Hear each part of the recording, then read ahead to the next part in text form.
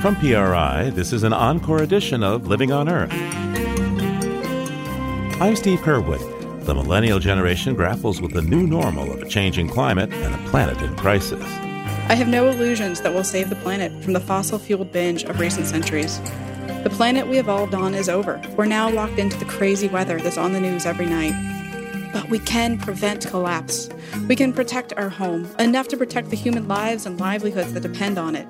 Also, the massive telescope in the ice telling stories from 4 billion years ago. If you're standing on the South Pole, the instrument looks down. It is looking for neutrinos coming up from what would be the northern sky that have made it all the way through the Earth and then happen to interact with the ice right near the detector or even the bedrock below it. That and more this week on Living on Earth. Stick around. From PRI and the Jennifer and Ted Stanley studios at the University of Massachusetts, Boston, this is an encore edition of Living on Earth. I'm Steve Curwood. Global warming is on track to devastate the U.S. economy in years ahead if temperatures are allowed to rise unabated. This according to a study published in the journal Science.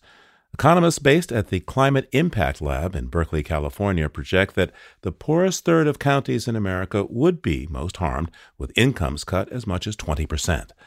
The lab is a consortium of experts from the universities of California, Chicago, Rutgers, and the Rhodium Group, and this forecast used a wide variety of climate models and economic data. Economist Solomon Shang was one of the lead researchers. He teaches public policy at UC Berkeley and joins us now. Welcome to Living on Earth. Thanks for having me. Now, which regions of the United States does your study predict will be hit hardest in this climate disruption scenario? That's actually one of the most interesting and surprising findings of this study.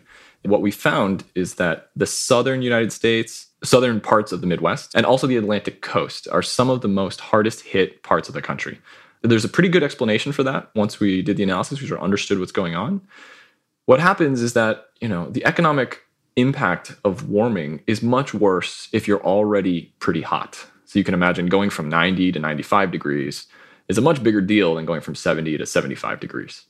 And so because the southern parts of the country are already so warm, a bit of warming does a lot more harm to them than to the northern parts of the country that tend to be cooler. And in some cases even, the north can benefit. Places along the border with Canada are so cold that they're actually, they have people who are getting sick from it being so cold. And this is an important finding because the northern parts of the country tend to be wealthier today, and the southern parts of the country tend to be poorer. So by hurting the South more, you're really hurting the poor population in the country relatively more. And this, we think, means inequality within the country could actually worsen. Talk to me about that inequality. How much money are we talking about here? Well, we're talking about places in the South that could possibly experience losses, between 10 and 20% of their income in sort of a central case. Now, it's very hard to predict the future. So what we've done is we've actually thought about a whole range of different scenarios that might occur. And so in some cases, it gets actually much higher than that. In some cases, it gets lower. But the central estimate is for the South, large swaths of the South to lose between 10 and 20%. And that's a lot. That's actually much worse than what was experienced during the Great Recession in the United States. And it's not that different from what parts of the Midwest experienced during the Dust Bowl. Talk to me about those regions that you say will have modest benefits. Sounds like they're going to be making more money. So there are parts of the United States that could benefit from some warming, although those gains are more hazy, in the data because they're sort of mild benefits. But those are areas where, you might save because you don't have to heat your house as much if things get a little bit warmer. So those are places in the Rockies or along the northern border with Canada, as well as New England. We looked at all different aspects of the economy, and there's one place where the North actually gets hit worse than the South. Oh? Yeah, when you look at property crime. Turns out that the only way that the climate really affects property crime rates across the country is that when it's really cold and there's a lot of snow on the ground, nobody goes out and takes each other's stuff. So no one steals a car if it's covered in snow. And so right now, the North gets a lot of cold days and a lot of snow that protects it from this type of impact. But in the future, as things warm up, it loses that protective cold. And so you actually see property crime rates rise in the North, but essentially nothing happens in the South. What about violent crime rates in your scenario? So we also studied violent crime, and violent crime responds to the environment very differently than property crime, we actually see that if you warm up populations, and this is actually true outside the US as well, we see violent crime rates go up very steadily, pretty much for everyone. Doesn't matter what your initial temperature is. So we see violent crime rates rise by about 5% across the entire country. So looking at some of the maps and charts that you have with your study, it looks like South Texas and Florida are really going to be in trouble in a warming scenario. How much trouble exactly for those places would you predict? Those are the parts of the country where you could be seeing counties losing upwards of 20% of their income. And that's due to the combination of what we talked about before, that those places are really hot. And so getting hotter is extremely costly. But there's an additional issue that arises along the Gulf Coast, which is the effects of sea level rise interacting with hurricanes. And so places like Texas, Louisiana, and Florida end up having really large costs along their coastlines due to the fact that as the sea level rise goes up, the storms that arrive are going to have bigger surges. And in the future, we expect to have a changing pattern of hurricanes where sometimes there will be more of them and sometimes they will be stronger. And so that can increase the economic losses, year over year for those reasons quite substantially. So your research then is indicating, in a general way, as well as those specific places, that the regions that are going to have the most economic damages from climate disruption are presently very politically conservative strongholds. To what extent do you think your research might be able to, change the discussion with those lawmakers and their constituents? Well, first, just to be clear, all of our work was completely unrelated to the current political landscape. I mean, we've been working on this for many, many years. We didn't know these types of results until, now. So the fact that people may not have taken these economic consequences into account in making their previous judgments about, or in terms of how much they're concerned about climate change, maybe that's okay. Nobody knew that this was going to be what we saw in the data. But what we're hoping is that now the public can have a well-informed dialogue about how we want to manage the climate based on what we can see, at least at this point, about what might be lying ahead. So how can your research be used to come up with, say, a more accurate social cost of carbon, a metric that can inform perhaps legislation, maybe carbon tax, other types of policies? Yeah, and a lot of our work is exactly aiming at trying to inform the social cost of carbon. It's the social cost of carbon doesn't just reflect what people in Oklahoma or in California are going to feel. It also reflects the fact that when I drive my car here in California, the carbon dioxide goes up in the atmosphere, circles the planet like over 80 times, and is affecting people all over the world. And so we are undertaking a major effort to take what we've learned from this analysis and expand it to the whole world. And then we'll be using those numbers to compute the social cost of carbon that could be used by regulators in any country, really, not just the United States. This analysis, we show that the southern United States is the most heavily impacted because it's hot relative to the north. But if you keep going south, it just keeps getting hotter and hotter. So you think about Mexico, Central America, these places are going to experience things probably even more intense than the American South. And so it's really important that we understand what's coming ahead for them and that we account for those losses to the global society. What about population increase? Here in the United States, we go from roughly 300 million people at the turn of the century, back there at the year 2000. By the middle of the century, it's projected we'll be over 400 million people. The effects of climate disruption, reducing the economic prospects of folks in the South, plus this population rise, equals what, do you think? Yeah, so one of the major challenges in economics generally as a field is just how do we maintain living standards and well-being for a population that's growing? It takes more resources to support more people moving ahead into the future. And so what you try to do is maintain economic growth, which allows us to produce more material assets at least as fast as the population is growing. Because if you just have more people in a place with the same number of material assets, then you have to start subdividing them more and more and more, and everyone becomes a little poorer. What climate change does is it actually slows down the economic growth rate. It puts like a handicap on us in this race between economic growth and population growth. And so it makes it even harder for us. We have to be even more innovative. We need to work harder. And so what I think climate change is going to do is it's going to make it a lot harder to meet the standards of living that people expect, particularly in the regions that are hardest hit. So people really dislike having long periods of unemployment or having long recessions. And one way I've put it to some folks is the climate change imposes something that's on the scale or sometimes bigger than a recession, except it doesn't just go away. It's not like we just recover from it. Once you have it, it's here to stay. And so we think about whether or not we can make changes today that will avoid those types of outcomes. And those are the types of questions we should be asking ourselves. Solomon Shong is an economist and associate professor of public policy at the University of California, Berkeley. Thank you so much, Professor, for taking the time today. Thanks for having me.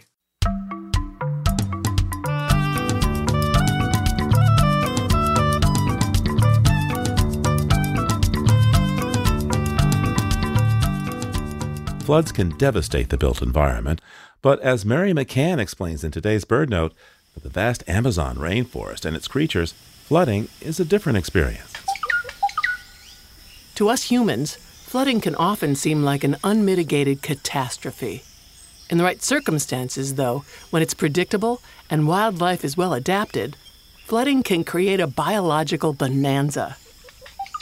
In the Amazon River Basin, annual heavy rains can raise water levels 30 to 40 feet in just days. The basin is almost flat, sloping just 1 inch per mile over its eastward flow to the Atlantic, a journey of some 2,000 miles. So when the rain arrives, forests flood, and a massive push of sediment erects new islands almost overnight. It's a lush world that scientists and nature travelers explore by boat, where some of the world's most iconic birds find fruit in the trees or perch at the water's edge. Toucans and macaws, tiny pygmy kingfishers, tiger herons, and massive ringed kingfishers. Oropendulas sing a startling refrain.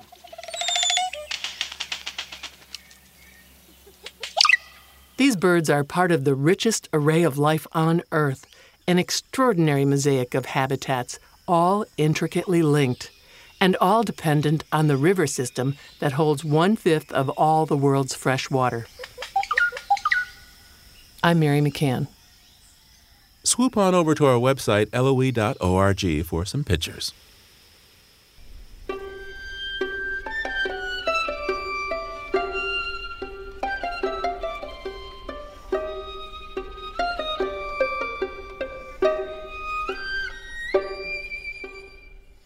If you like what you hear on Living on Earth, please join us with a gift of $5 or more.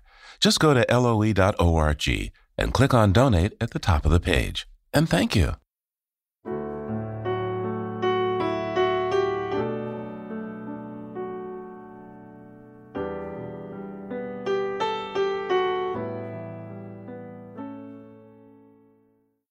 It's Living on Earth. I'm Steve Curwood. You can't see it or smell it, but radon is the second biggest cause of lung cancer in the U.S. after smoking. This radioactive element is a gas at room temperature, and it can be locked in rock formations. And when wells are drilled for water or oil or natural gas, the drilling can release radon, which can then migrate into buildings. Today, some of the highest radon levels can be found indoors in Pennsylvania, and those levels are ticking up. As the Allegheny Front's Julie Grant reports, some researchers are giving the gas a second look. Radon starts out as uranium. It's naturally in soil and rocks. As the uranium decays, it becomes radon gas and can seep into people's basements.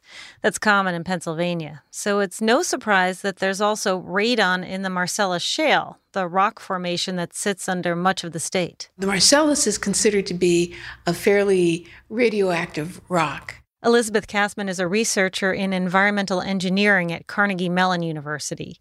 She's seen the numbers. The Environmental Protection Agency estimates that indoor radon causes or contributes to 21,000 lung cancer deaths each year.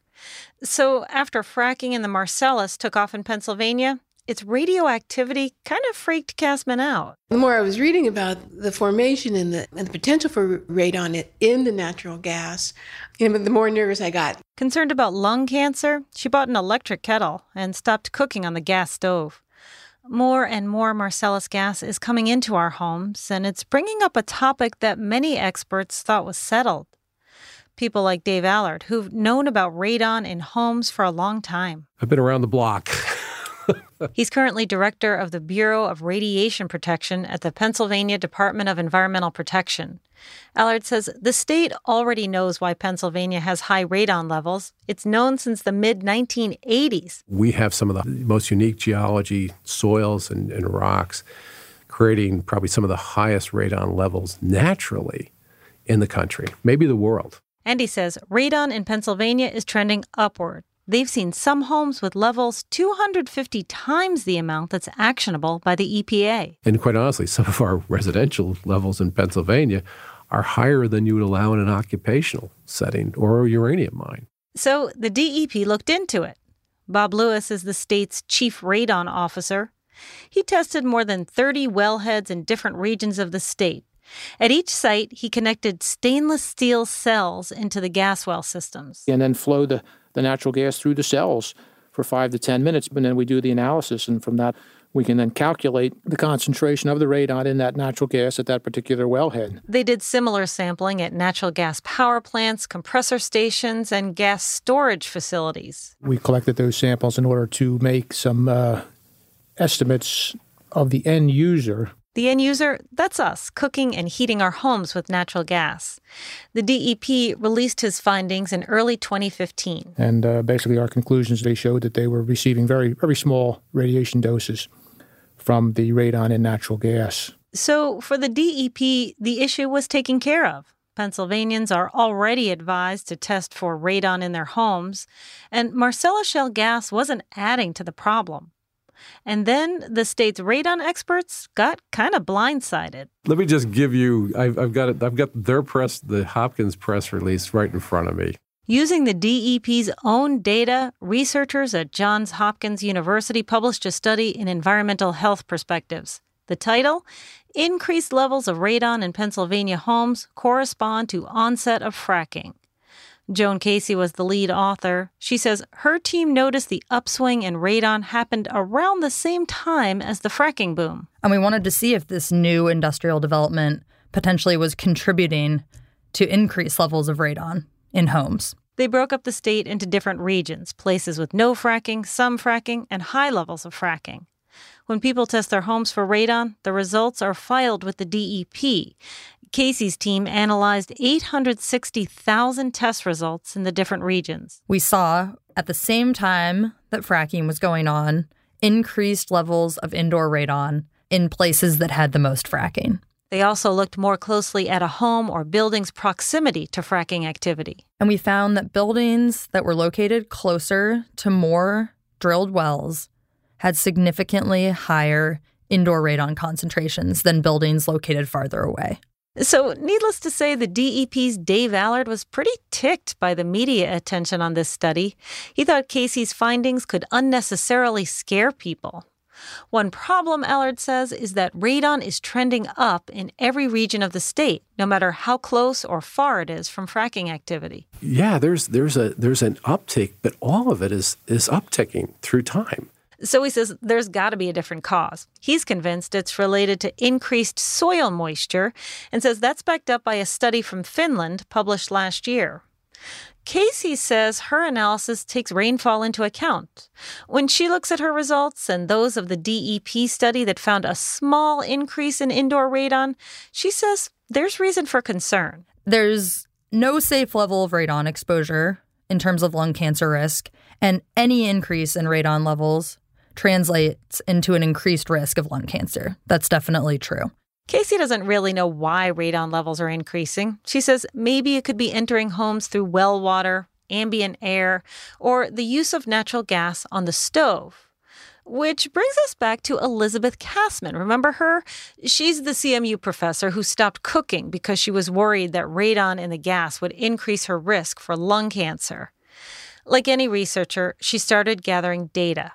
First, she and her team wanted to test right at the kitchen burner, but that wasn't easy. It's tricky. So instead, with the agreement from energy companies, they took gas samples from pipelines, and Kassman says she was relieved by the findings. We took all the worst cases, and still it came out to a non-scary risk level.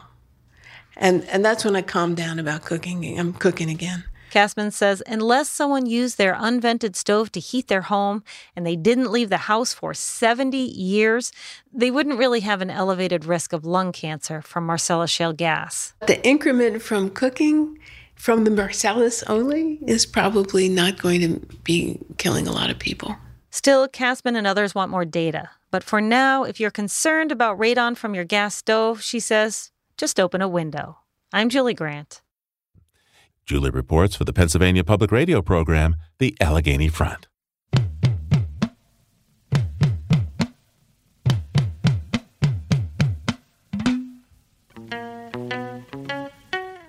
Colleges and universities are among the institutions leading the way on fighting global warming, and the first residential campus in the U.S. to go 100% renewable for its electricity was Hampshire College in western Massachusetts.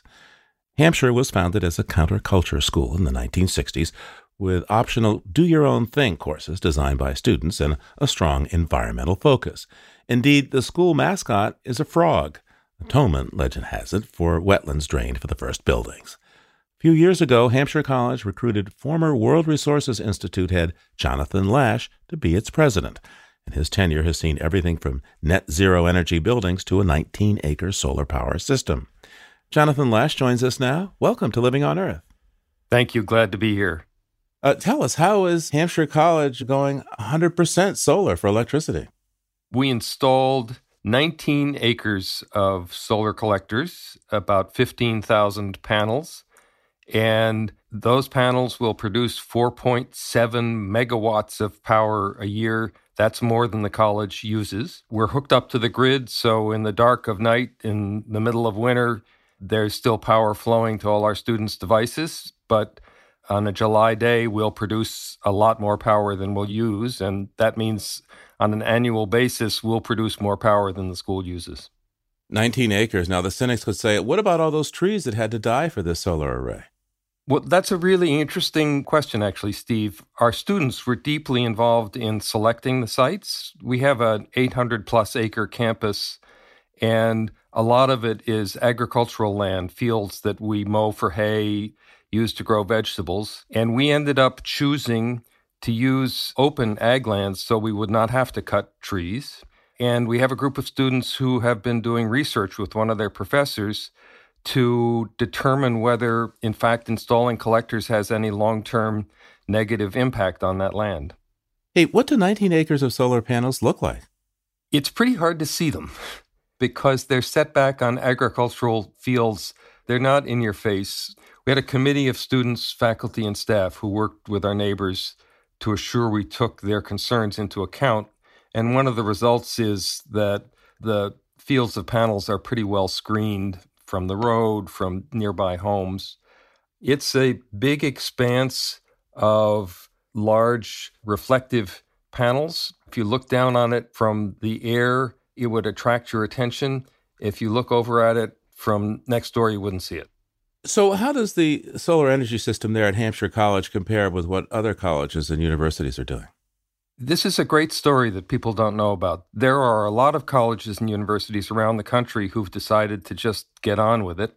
Some of their systems are bigger than ours. We're pretty proud that we decided to go 100% and that it's a little not very well resourced college out in snow country that's able to do this. So let's talk about the economics of your switch. How much did it cost you up front, and over the long term, what do you think the economics will be? We've contracted with Solar City. Solar City is paying to install the panels for us. We supplied the land, and we've signed a contract to buy all the power coming from the panels. We pay them a little over 6 cents a kilowatt hour. If we buy the electricity from the grid, we pay about 13.5 cents a kilowatt hour. So it's a big savings. And in the evening in winter, when our utility experiences peak demand, we pay over 30 cents a kilowatt hour. So the installer, Solar City, has supplied us with a bank of Tesla batteries that enable us to rely on the solar power stored in the batteries rather than buy expensive power on an evening when everybody is using electricity. That's good for us, and it's actually helpful for the utility. And you would pay that 30 cents to Solar City or to the grid folks? We pay that to the grid folks. If we buy power from them, we pay them. If we sell power to them, they pay us. We should mention, by the way, that Solar City is an underwriter of Living on Earth. So what set this plan in motion? Well, my background has been as an environmental advocate for the last 40 years. And when I got to Hampshire, the school was already thinking about how to become greener and had in place a commitment to reduce its greenhouse gas emissions. We took a look in 2012 at whether we could install solar, and it looked too expensive. Then we looked again in 2015, and the price had come down so much, the efficiency of the panels had gone up so much, that we were able to move forward and have it be an overall savings rather than an expense for a college. We would do this just for economic reasons, but there are a lot of other reasons as well. How do you think Hampshire College is going to benefit now from this switch?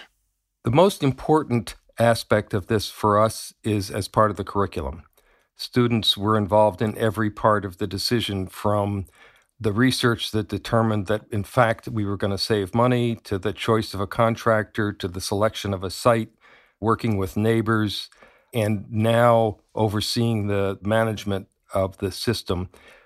This is the challenge that our students and every other student is going to face in the next 20 years, how to turn the U.S. economy into a low-carbon economy. And they're going to get the real firsthand experience of doing it. So that was reason number one. Reason number two is the economic benefit. We'll save $8 to $10 million over the life of this system. For Hampshire College, that's a big deal. That's really important. Third reason is it's just the right thing to do in an era of accelerating climate change. This keeps the jobs local. It means that there are no pipelines being built through people's communities to get power to our college. And it helps in the best way that we can to avert climate change, the costs of which are falling most heavily on the poorest, most vulnerable people. So, Jonathan, hey, congratulations on putting all this together using the sun. Jonathan Lash is the president of Hampshire College. Thanks so much for taking the time with me today. It was good to be with you.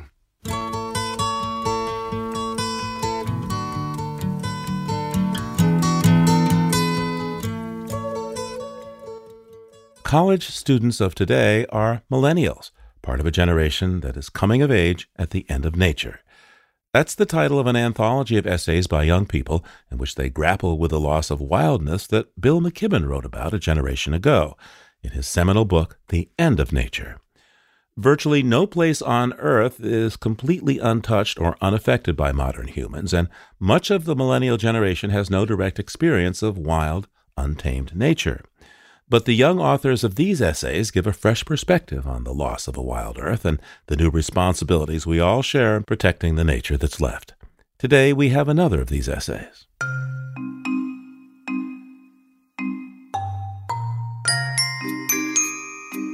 My name is Bonnie Fry Hemphill. Here's an excerpt from my essay called Fossil Fuel Freedom Fighters.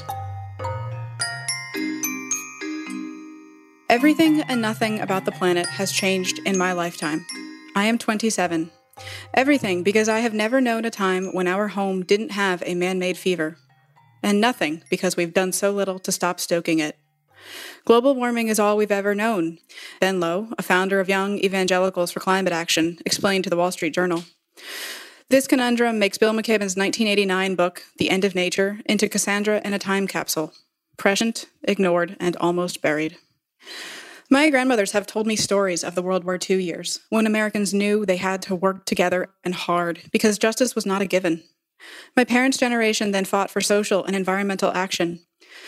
But they thought they could fully succeed. Their signs said, "Save the Earth," because they thought they could. Like my grandmothers, we 20-somethings don't assume climate justice will be done. We know that we must work for it. But unlike our parents, we who have come of age at the end of nature have grown past that naivete about the planet's durability. We know that we cannot stop the climate from destabilizing. My parents used to introduce me to their friends by offering with pride that I wanted to save the world. My gut clenched every time because I'm not that dumb. I have no illusions that we'll save the planet from the fossil-fueled binge of recent centuries. The planet we evolved on is over. We're now locked into the crazy weather that's on the news every night. but we can prevent collapse.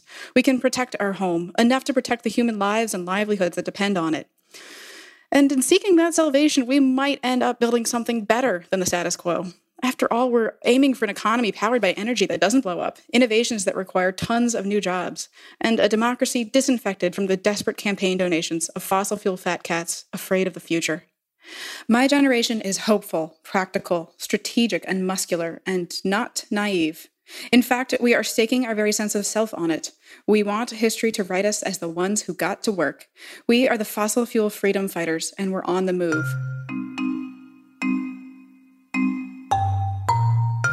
I was in Doha, Qatar, right around the time I was writing this essay. It was for the UN Climate Conference there. One of the most meaningful parts of that visit was checking out the convention center where different groups could do displays on what they're doing to solve climate change. And several of the world's largest oil producers had literally acres wide displays that were bleachy and gleaming and pastel colored and utterly deserted. The whole thing was such a farce. I kept coming back to a theme of honesty. Those who would deny climate change are desperate and delusional for building these massive displays on, the climate action that BP is trying to take credit for. They're in denial. Anyone who's got everything to lose should not be trusted. And so the sort of derangement of climate denial comes off as so dishonest. Whereas by contrast, I think those of us who are fighting climate change we're honest with the facts, the brutal facts of chemistry and physics that are warming our home, but also honest with ourselves that we cannot solve the whole problem anymore. Today's pollution has locked us in for 100 years of warming. I can't save the world from climate change, but I can help take the edge off it. There's a very big difference between rising seas that come up a couple of feet or come up 10 feet. The difference is Bangladesh. The difference is Florida. I've been working on this theme of freedom from fossil fuels for quite a while in my own mind. There's a common theme that those who would want to keep us on fossil fuels forever say, well, there's no other way. You drive a car, so you must be disingenuous. And I think that's answering the wrong question. I think the right question is not that I want to drive my car on gasoline. It's that I want to get from point A to point B. Offering freedom from fossil fuel-only choices is what we're all about. There is real anger here. I think there's some stages of grief going on. I'm certainly not angry at those of previous generations who are doing their part for climate action. I'm angry at those who would prevent us, me, from solving their problem. That's writer Bonnie Fry Hemphill. Her essay is part of the collection Coming of Age at the End of Nature, A Generation Faces Living on a Changing Planet.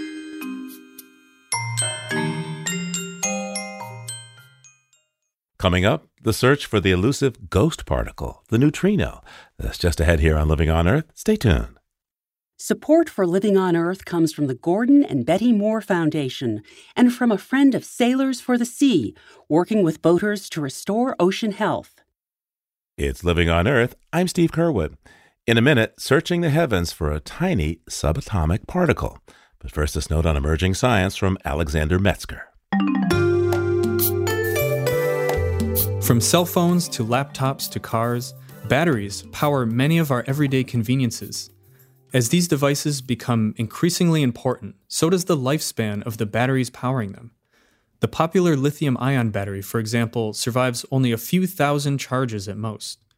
So researchers at the University of California, Irvine have developed a technology using nanowires that could increase battery life hundreds of times. Because nanowires are about 1,000 times thinner than a human hair, bundling them together creates a huge surface area in a tiny volume. This translates to a greater capacity to store and conduct electricity than conventional wires. But there's a snag. Nanowires quickly degrade when electricity passes through them, a problem that scientists have been working on for decades. This breakthrough involves using gold nanowires coated in a manganese dioxide shell and totally encased in an electrolyte gel. This makes wires flexible and resistant to cracking, and enables hundreds of thousands of charging cycles with almost no damage to the wires themselves. While gold nanowires could become expensive if used in bulk, the researchers suggest that the same technique could work with cheaper, more common metals. Scientists believe this technology could revolutionize how we power everything, from smartphones to spacecraft. While it may be many years before these next-generation batteries are on the market, this microscopic breakthrough has the potential to bring about some very big changes. That's this week's Note on Emerging Science. I'm Alexander Metzger. Ever since Galileo turned his telescope towards the heavens 4 centuries ago, these finely tuned instruments have produced breathtaking images of planets and other galaxies. And now one of the most exciting new telescopes has helped solve a 100-year mystery. Until now, no one knew where neutrinos came from. These tiny, almost massless subatomic particles can pass through a light year of lead without slowing down, and scientists think they can help explain the origins of the universe. And now, after years of observations, scientists have finally tied a captured neutrino to a specific massive galaxy. It's a black hole, some 4 billion light-years away, called a blazar. The IceCube Neutrino Observatory is the telescope that can detect neutrinos, and its very creation is an epic tale that writer Mark Bowen captures in his book, The Telescope in the Ice. Mark Bowen joins us now. Welcome to Living on Earth. Well, thanks for having me, Steve. So, IceCube is designed to detect neutrinos, sometimes called ghost particles. So, in layman's terms, what exactly is a neutrino? It is an elementary particle. That means I don't think it can be broken up into anything else. It's a very basic constituent of matter, and it's really odd and very hard to detect. It was, interestingly, one of the first elementary particles to be discovered, the only ones that were known in 1930 when Wolfgang Pauli had this incredible feat of kind of insight and intuition, were the proton, the photon, and the electron. And the strange thing about the neutrino is that even now nobody understands it very well, and it's one of the forefronts of particle physics because it just is this really weird particle. Why is science so fascinated with the neutrino? What is it that we're trying to understand, do you think? For 2 reasons. First of all, it will help explore the universe, explain the behavior of these incredibly strange things that are being discovered far off in outer space. We have now entered this era called multi-messenger astronomy. We saw this merging neutron star event, which resulted in a gravitational wave, and it was also seen with light. The neutrino would be yet a third messenger besides light and gravitational waves with which we can look at these exotic things like merging neutron stars or blazars, these incredibly bright galaxies off in the cosmos and things of that sort. So it's an astrophysical tool, and the neutrino has so far revealed the only physics beyond the standard model of particle physics. So back in the 1970s, people like Steven Weinberg, Sheldon Glashow, Abdus Salam put together something called the Standard Model, which explains, by now, all the known elementary particles. The last one that was discovered was the Higgs boson, to great fanfare in 2012. Well, it's getting a little bit scary now because the Standard Model works so well that it's beginning to feel like a straitjacket. It seems like people have discovered everything that they can discover, and scientists don't like that. They like to discover new things. But the neutrino has actually revealed some physics beyond the Standard Model. The Standard Model says that it should not weigh anything, and an experiment very much like IceCube showed in 1997 that neutrinos have mass. So right now, there are probably $1 billion or more worth of research efforts aimed at trying to explore the neutrino to see if they can uncover new physics that might lead to, just new beauty in the universe, really. I mean, basic science is exploration at its heart. Talk to me about the basic design of the IceCube and how on Earth it's supposed to be able to detect these tiny particles they have mass, but barely, apparently. The key to detecting one, at least in this case, is to monitor some huge volume of some clear material and watch for an interaction of the neutrino with a neutrino with that material.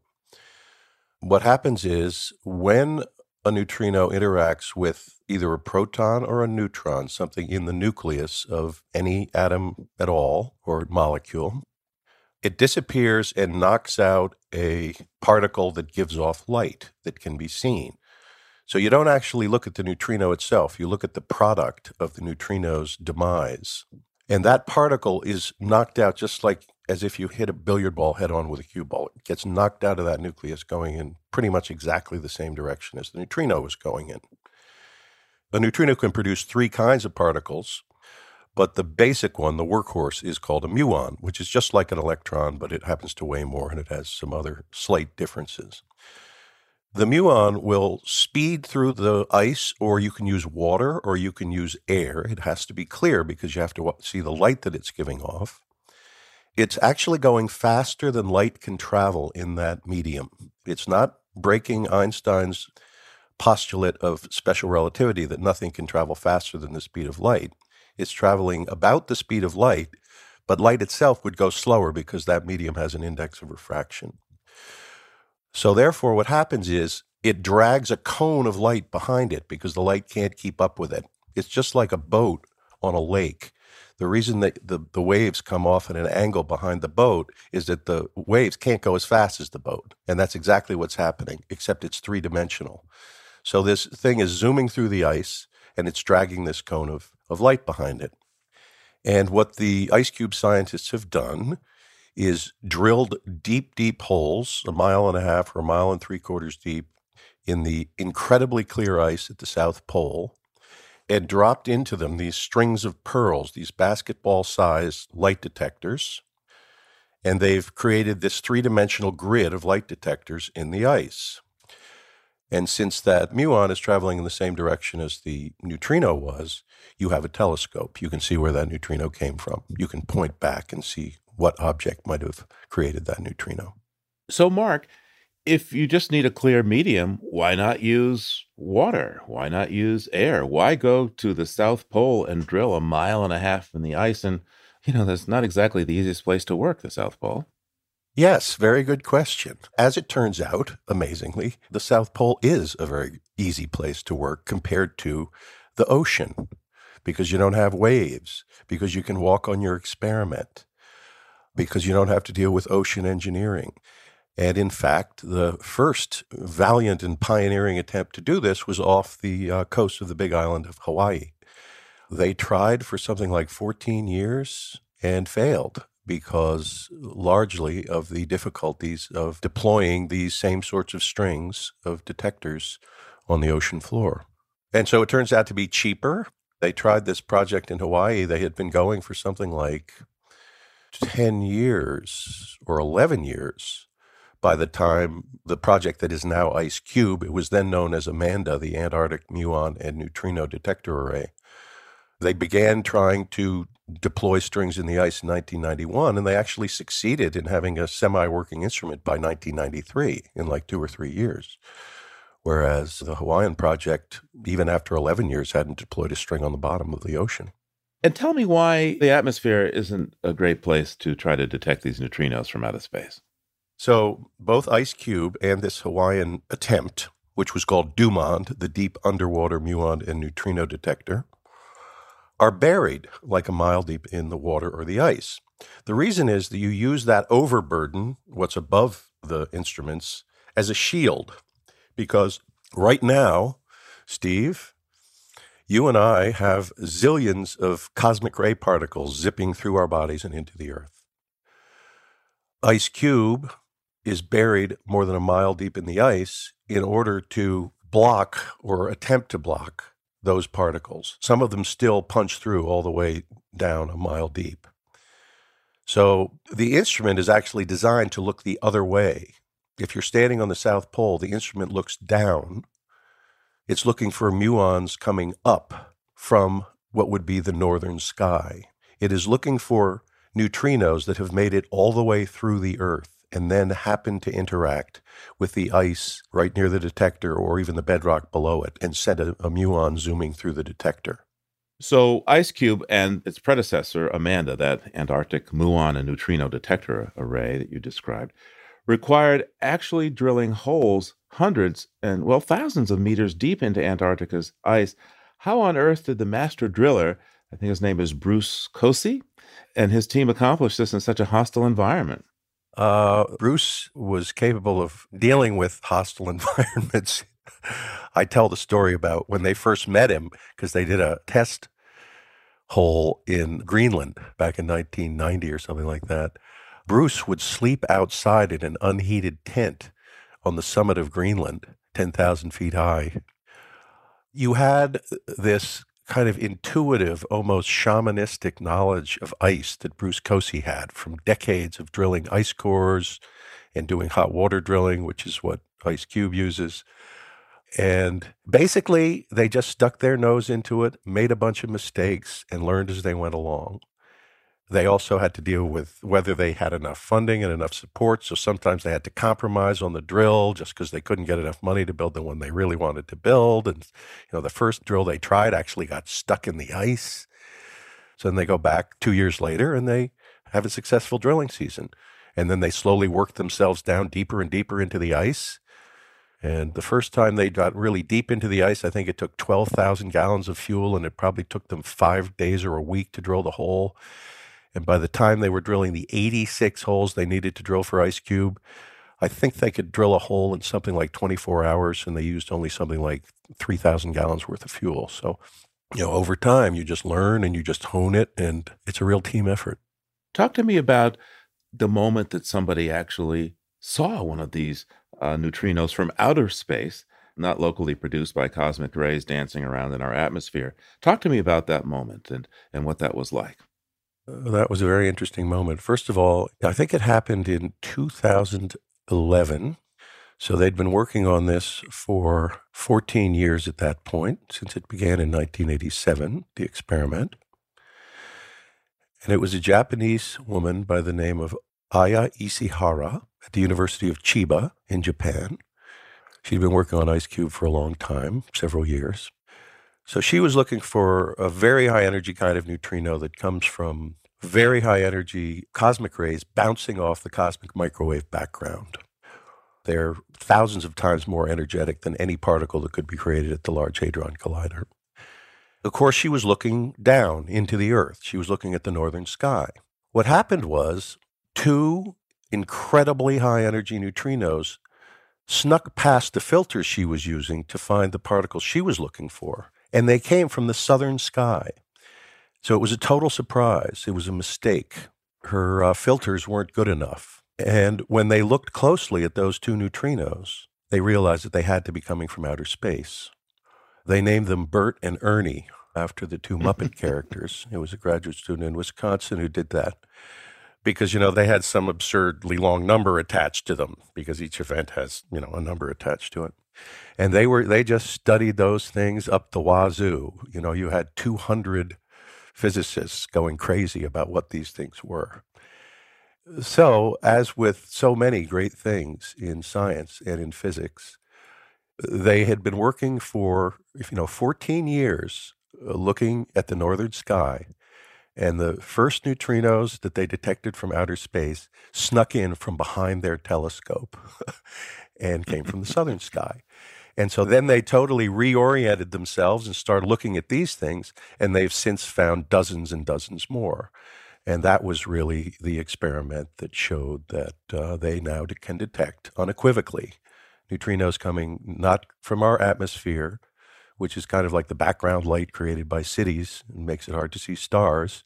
We have the same problem with neutrinos, but from the cosmos somewhere. And Aya says, it was like the greatest experience of her life. This is what physicists and scientists live for. Discovering new things, looking at how the universe works, brings us out of ourselves and makes our minds bigger somehow. The thrill of the chase, and then suddenly having this surprise which just blows your mind. Mark Bowen's PhD is in physics, but he's now a writer, and his book is called The Telescope in the Ice, Inventing a New Astronomy at the South Pole. Mark, thanks so much for taking the time with us today. Thank you, Steve. It's been a pleasure.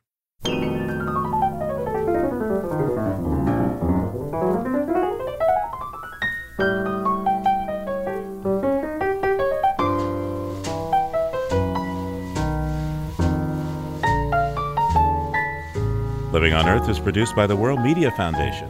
Our crew includes Naomi Ehrenberg, Bobby Bascom, Thurston Briscoe, Savannah Christensen, Jenny Doring, Anna Gibbs, Don Lyman, Maggie O'Brien, Ainsley O'Neill, Sarah Rappaport, Jake Rigo, Adelaide Chen, and Yolanda Omari.